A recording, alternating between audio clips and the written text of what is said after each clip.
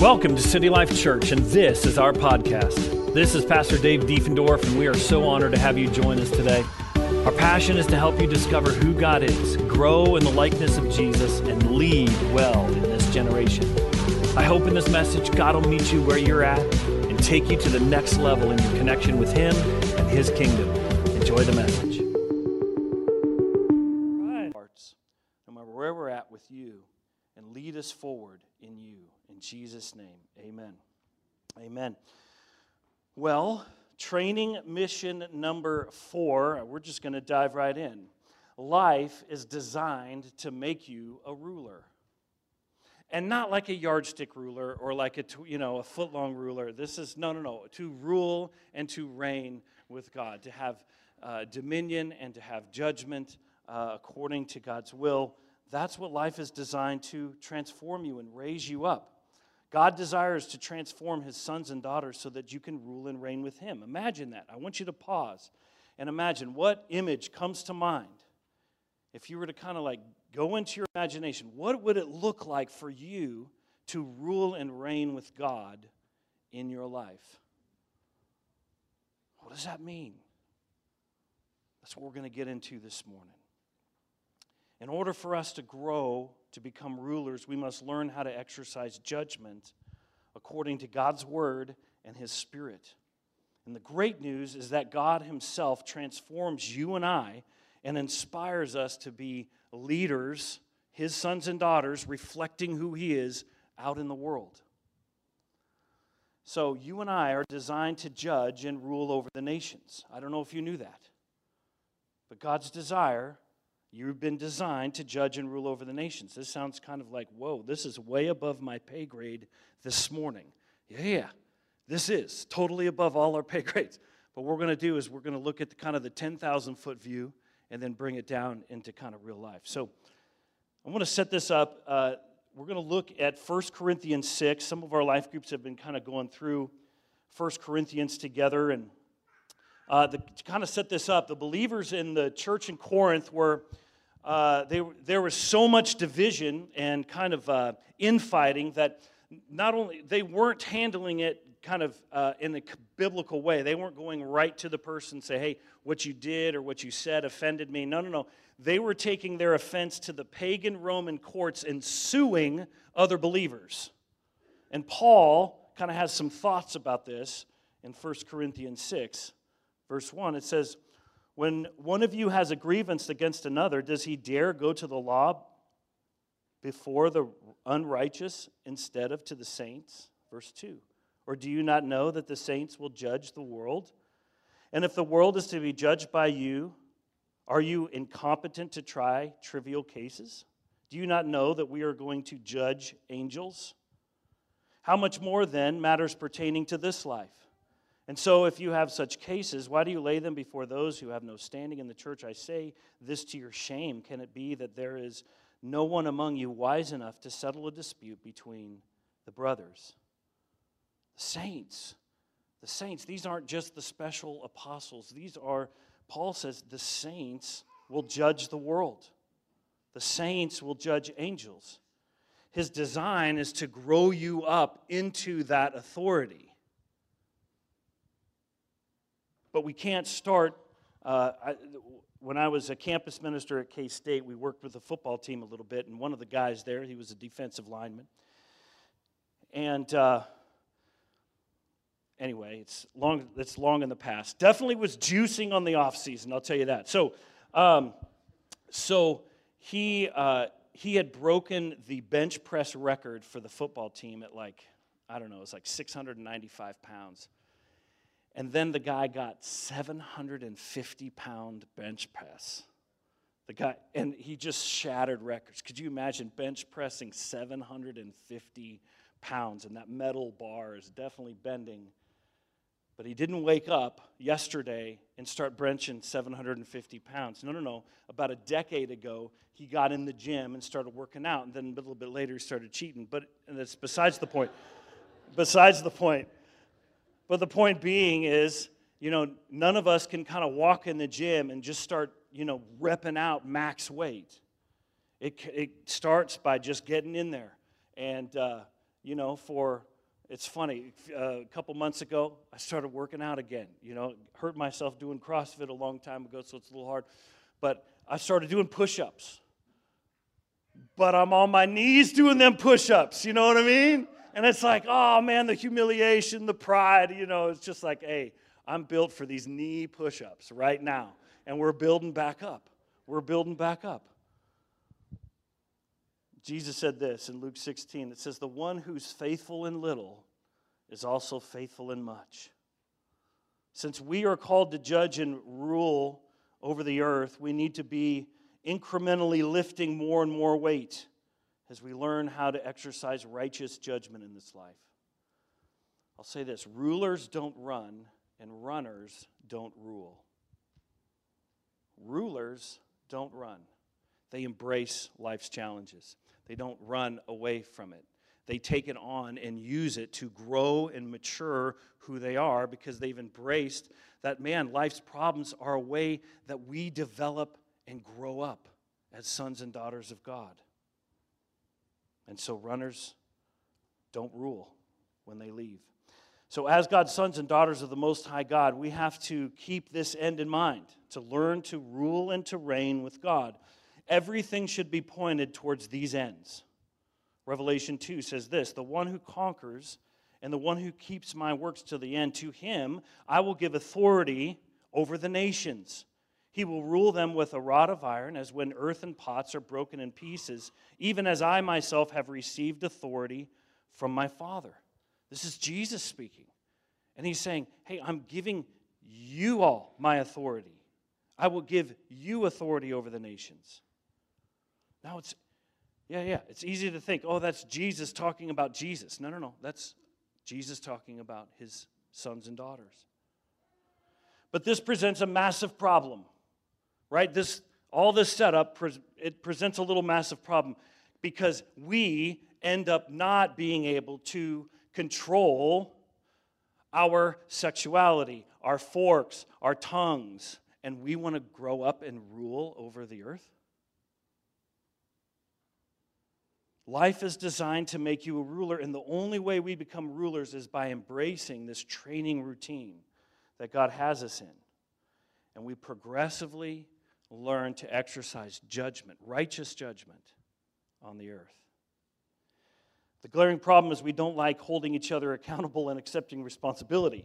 That's one of the downsides of our broken flesh.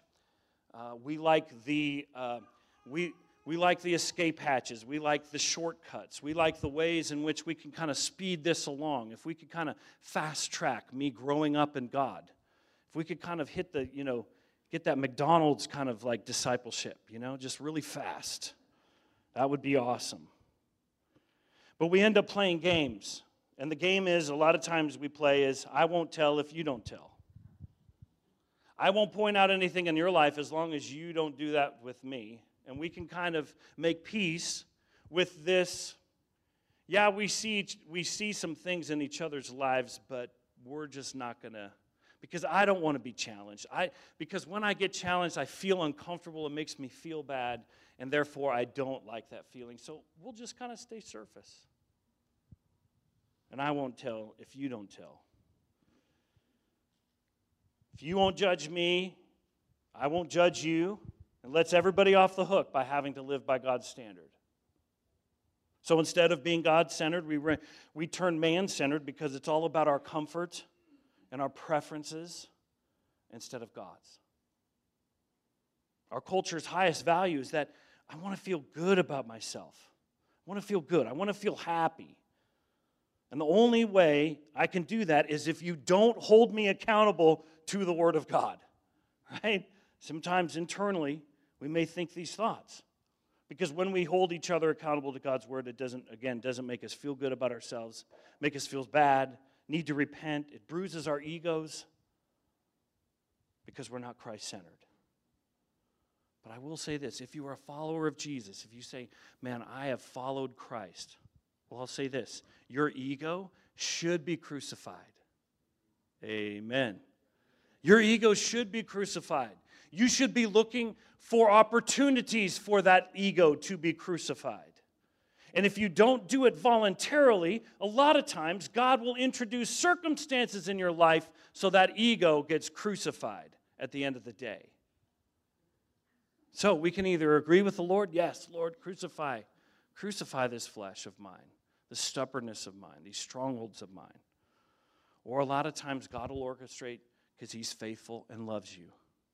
And He wants to see you not only author your faith, but He wants to see you finish your faith. Jesus said, if anyone isn't willing to take up his cross, isn't worthy of being my disciple. Which is, you got to kill your old self. And that new life is hidden in God, in that new life. And that new life comes out when we die, when we surrender, when we yield to God. If we're to judge and rule, it begins with this. Number one, know well your spheres of authority. Know well your spheres of authority. We touched on this last week, same scripture, same parable, but I wanted to highlight a little different point. Luke 19, verse 12. Jesus was sharing a parable of what the kingdom of God's like. He said, therefore, a nobleman went into a far country to receive for himself a kingdom and then return. Calling 10 of his servants, he gave them 10 minas and said to them, engage in business until I come, or occupy until I return. But his citizens hated him and sent a delegation after him, saying, we don't want this man to reign over us. But when he returned, having received the kingdom, he ordered these servants to whom he had given the money to be called to him, that he might know what they had gained by doing business. The first came to him, saying, Lord, your mina has made 10 more. And he said to him, well done, good servant, because you've been faithful with little, you shall have authority over 10 cities. No, wait. That makes a little bit of a jump, right? It's like you've been faithful with a little bit of money. Now I'm going to give you authority over cities. Glitch. Mind glitch. What does that mean? When you're reading through the scriptures, you need to start asking really good questions. I don't understand that. What does that mean?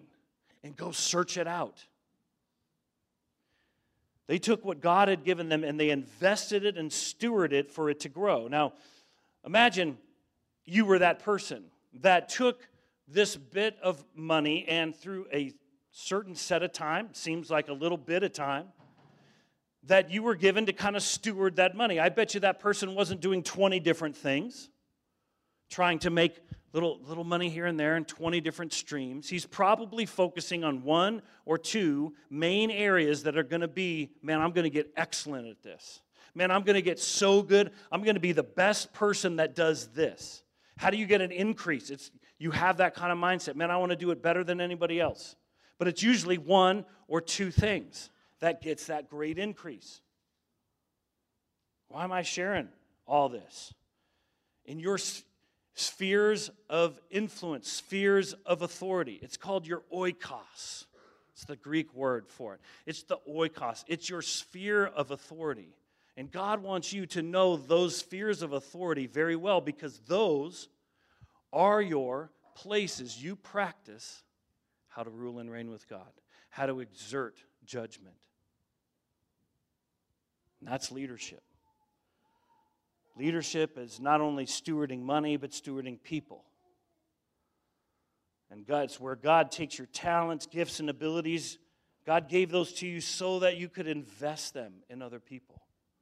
And God's got this original design that He wants to come out because there's plans that He has for you. You're His masterpiece. There's works for you to walk in that He's planned for you long ago. But God requires increase in whatever it is He gives us. We've got to steward it. Imagine a father who owns a construction business. And he's been in the construction world for, 30, 40 years. And he's got a young teenage son. And the dream of that business owner is that one day I want to pass this along to my son. I want this business to be my son's. And so but he probably doesn't start his son out at the project table, right? At the design table. He probably starts his son off way early being the gopher, right? Go for the hammer, go for the nails. Just just being a runner. And then slowly he trains his son to take on more and more responsibility, more and more bigger jobs. He lets him kind of grow in a season, then kind of gives him a little more. And then eventually, after a handful of years, handful of intentional, methodical training and moving him up so that his knowledge base grows, so that it's just the same as the Father's. That's exactly what God is doing with us. And God the Father has had a family business in operation on this planet for a super long time. And He has chosen you to not only be adopted into that family, but to be a part of that family business. So what are the spheres that God has given you? This is a note to me. Describe how God uses those spheres. Okay, all right, I'll describe it. Thanks, notes. Yeah. Nice. So, what are your spheres? Well, let's just start with you. You and God. Listening to and being responsive to God's Word and His Holy Spirit. That's step one. This is His training ground. He's training you to learn how to rule and reign with the Spirit. How about you and your roommate? That's kind of the next step. You and a roommate. You and a roommate or roommates now live in this home that y'all are bringing kind of a lot of wonderful things to the table and some baggage. And some habits, right? There's always that one that just doesn't want to do the dishes. So anyway, you and your roommate, learning how to exercise authority, learning how to, there's some conflict here. Hey, instead of me blabbing to all the other roommates about how Susie offended me, no, I'm going to go right to Susie. I'm going to go right to her and say, hey, what you said kind of offended me. Can we work this out? Man, what happened? Why'd you say that? Oh, I understand you better. Not I'm going to come and attack you, but man, I understand you better. Wow, this is really good. These are baby steps on learning how to rule and reign with God. How about you and your possible spouse if you're married? God has given you another human heart to steward. Men, to steward. Your job is to steward their heart before the Lord, to serve, to love, to eat. Yeah, that's good too. And then to die. That partner God has given you so that you die. And a lot of those on-ramps in those first few years of marriages, those first big arguments, it's because a lot of times it's exposing issues that need to die, that need to be repented of, that needed to be moved beyond immaturity and childishness and into a place of maturity. Because now you're stewarding another person's life and their calling together. Or when you have kids, leading them in the way of the Lord. Teaching them how to rule and reign with God as you're ruling and reigning with God. How about your coworkers, your spheres of influence? We're in your spheres of influence in the sense of what kind of different hats do you wear during the week? Well, I'm kind of like, okay, I'm a disciple. I got that hat. All right, well, I'm a husband. I'm a father. Well, for me, I'm a pastor. So, and then I got coach sometimes. Man, coach, I like coaching. So you got all these kind of hats. What are your spheres of influence? And God wants you to intentionally know those well and focus everything you've got with exerting and growing in your rulership and authority in those places of influence. Number 2, we have to learn how to judge. Discern how to judge. And as soon as I said the word judge, I'm sure earlier on in the message, this verse has come to mind. Matthew 7, Jesus said this, "Do not judge, or you too will be judged." Man, this is the verse that, my generation, it was John 3:16, because almost every football game there would be a dude with a John 3:16 sign at the, for the field goal, and you'd see it almost every week. That was the most popular, especially because of Billy Graham, that was the most popular. But I think this now has superseded as the verse that most pagan people know. Do not judge, lest ye be judged, or you too will be judged. Yeah. He goes on, for in the same way that you judge others, you will be judged. And with the measure you use, it will be measured back to you. Why do you see the speck that's in your brother's eye and don't notice the log that's in your own? Or how can you say to your brother, let me take that speck out of your eye when there's a log in your own? You hypocrite. First take out the log of your own eye, then you will see clearly to take out the speck of your brother's eye. Well, that's the whole context of this. Well, this is a little bit different than just shut up. Right? Because that's kind of how it gets interpreted. Yeah, don't judge, am I right? Meaning, shut your pie hole. We don't want any judgment here. But this is a little bit different. We latch onto the first sentence and we miss the whole spirit of the passage. It's interesting. Jesus chooses this eye as a metaphor. Man, an eye, super sensitive. But he says, like the standard you use, it'll be used back to you. So if I use the standard of God's word to judge others, then I need to expect that I'm going to get the word of God as that same standard judged back to me. That's what that's saying. Well, I'm totally comfortable with that. I'm totally comfortable with the fact that you're going to hold me back to a biblical standard. Absolutely, I'll receive that. But that also gives me permission that if I'm okay with that, then I have a little bit of freedom to begin speaking and begin saying some things. Again, it's interesting. He chooses eye as a metaphor. It's sensitive. It really hurts. Man, you get something in contacts. Who wears contacts? Ever get a piece of like a pebble or in there or something and it just like agitates and it's just all day and you can't get it out and it hurts. And it's like, man, when you have an eye pain, it's kind of like a back pain where it's just like, or a tooth pain. It's like everything's focused on that. A lot of things could be going on, but it's like, I'm thinking about my eye and my contacts. So what's judgment? What is judgment? It's saying, hey, man, you've got something in your eye. It's not about revenge. It's not about hurting people. It's about I'm trying to help you. Trying to help you. It's about helping someone see the consequences of what their actions are producing so they can actually turn from that. But a lot of times people are completely oblivious to the fact of their actions impacting other people.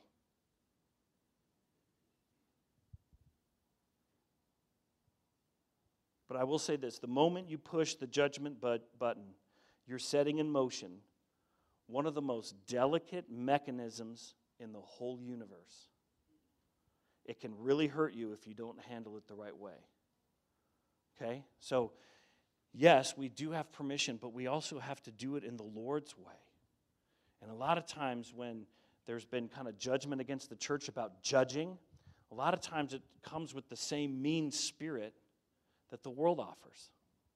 That's not the Lord. So what do we do? How do we exert judgment? Well, from this verse of what Jesus just told us, first, take the log out. Take the log out. You've got to know whatever you're judging in someone else, if it's still in you, it's going to backfire big time.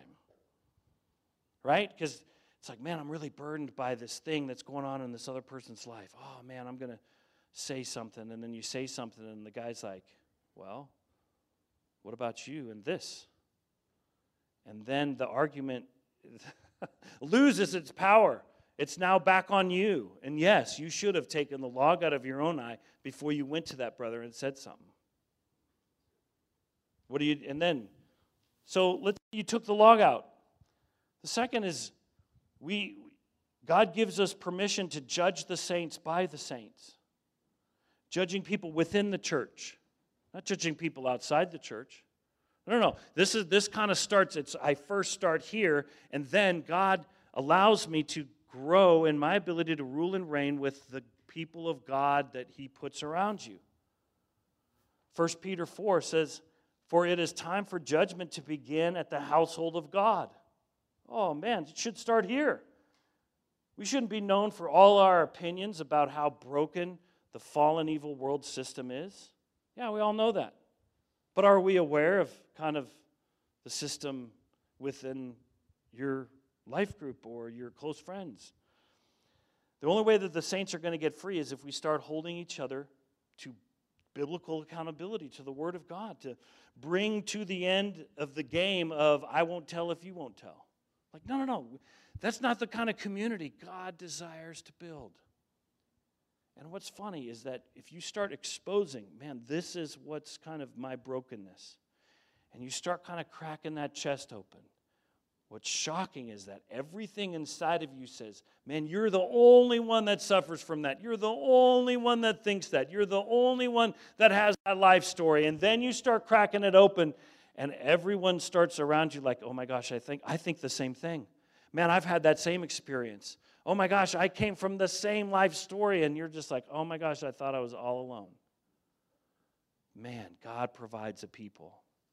And that's why it's essential. Man, if you love me, judge me biblically. If you love me, judge me biblically. And that's why it's essential to have a strong, healthy group of godly people around you. Man, we live in a culture that is inundated with propaganda. Inundated with, man, is that true? Man, is that true? Man, is that true? Man, how important it is for God's people to get together and it's like, hey, what are you seeing? What are we seeing? All right, let's judge that together. Let's judge that according to God's word and God's way. All right, we're learning here. Or every wife whose husband is acting out. You need a healthy group of people so that other people can help judge that situation. There's so many times early on in my marriage with Becky, man, and I've shared this before, I thought I had anger under control before I got married. And then a whole new kind of layer of the onion got exposed. And I don't know. There were times where I would act out, and in a very immature, angry way, and that would scare my wife. And she's like, hey, I'm going to call Pastor John if you don't stop. Guess what stopped immediately?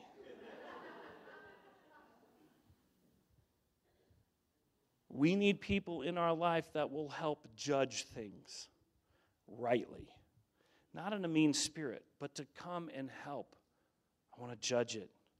We want to judge it accurately. And we greatly exponentially grow in our ability to rule and reign with Christ if we get on this level with one another. This is where we grow. And then we get step 3. Then, if we've done that, taken the log out, we're faithful with, exerting judgment, receiving correction and judgment. Man, that's a healthy person. Then that person is actually kind of like built and made and capable of exerting judgment out in the world. And one of the ways that the early church set this up was, man, the Roman court system was so defunct, it took 2 to 3 years to even hear cases. And so what the believers in these little villages would do is they became well known for good judgment. They became well known for good moral people that they could rely on and trust. And so they set up courts, Christian courts, within the Roman system so that they could hear cases because they trusted the Christians to exert good judgment. Now that's beautiful. And we may be, in a season in our society, in our culture, where there may be a need for God to pioneer and begin to design and create new ways for us to begin to serve the world and our city. So, last point is don't cut the cocoon. As we're learning to discern how to judge, don't cut the cocoon. And it's very familiar, popular story, but it's a caterpillar turns into a butterfly, right? And in that process, it goes into a cocoon. Now, let's say one day this young boy finds this little cocoon and sees this butterfly trying to break out of that cocoon, and that young little boy sees this little butterfly, this precious little beautiful butterfly suffering and struggling, and so he comes along and he takes off the things of the cocoon, and what happens is that butterfly falls to the ground and dies. Well, I thought that little boy was just trying to help it out. No. The process by which that butterfly gets that cocoon out is actually the process that builds his muscles so that when he gets out of that cocoon, he can actually fly away. But sometimes Christians are really good at taking away the cocoon and avoiding the resistance that God wants in their life to actually grow them up. And so our compassion and our empathy a lot of times can come along and to rescue them out of the process by which God wants them to grow, to develop. So we got to be careful when we're exerting judgment. We have to discern, man, is this maybe a process that God has them on that, man, if I step in to try to rescue them out of, I'm actually maybe resisting the will of God in their life. So don't cut the cocoon. Proverbs 12:10 says, the compassion of the wicked is cruel. The compassion of the wicked. Man, just our welfare system. Case in point, the best example. Man, we wanted to kind of help. But in that process, we incentivized men and women getting divorced or living separately so that the woman could get the payment, the welfare check. And we incentivized the dissolution of families across our country. Man, the compassion of the wicked is cruel. And in this generation, we kind of have lawnmower parents where we go ahead and kind of remove all the obstacles for my child so they can have this wonderful life. And I'll tell you, that's a path towards destruction. Like, you got to let them go through some things so that they grow. All right, enough. If you love me, don't cut my cocoon. All right, well, so training mission number 4, evaluate your rulership. Evaluate your rulership. Look at your spheres of influence with the Lord, with your roommate, with maybe a spouse, with children. Look at, or your coworkers. Maybe you've got different roles at work. Maybe you've got 2 or 3 hats at work. Look at your spheres of influence. And then ask the Lord, God, this week I pray that you would give me help and direction to increase my ability not to run from things, but to embrace the challenges that you have for me in these spheres. And, God, give me help to increase my rulership in this area. Not being passive, not running from it, but God, I pray that you would help me engage. Engage with my wife, engage with my kids, engage on a whole new level at work. Engage with God. Look at your spheres of influence and ask God, God, where can I raise my game? Amen? Amen. Let's pray. Heavenly Father, thank you, God, that, Lord, that you have made us to rule and reign with you. And, Lord, sometimes it's hard for us to believe because, God, we know how messed up we are.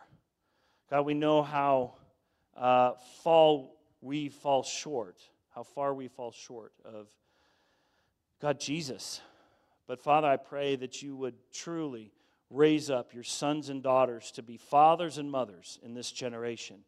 Lord, fathers and mothers that exert your authority, that rule and reign with you well in your spirit and with your word.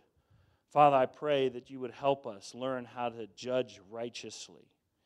And Father, I pray that you would help us learn how to take the logs out of our own eyes so that we can take out the specks in others, so that we can serve others, so that we can help others. So, Father, thank you for this training process that you have us on. Let us embrace it with everything that we've got, focusing on everything that we've got on honoring you, glorifying you, seeing your kingdom grow, expanding your family business in this generation. In Jesus' name, amen. Well, we hope this message has inspired you and challenged you to be the man or woman he's called you to be now and to see his kingdom grow in every area and arena of life. God is with you more than you know. For more information about our community here in Kansas City, please visit us online at citylifekc.org, and we'll see you next time on the City Life Podcast.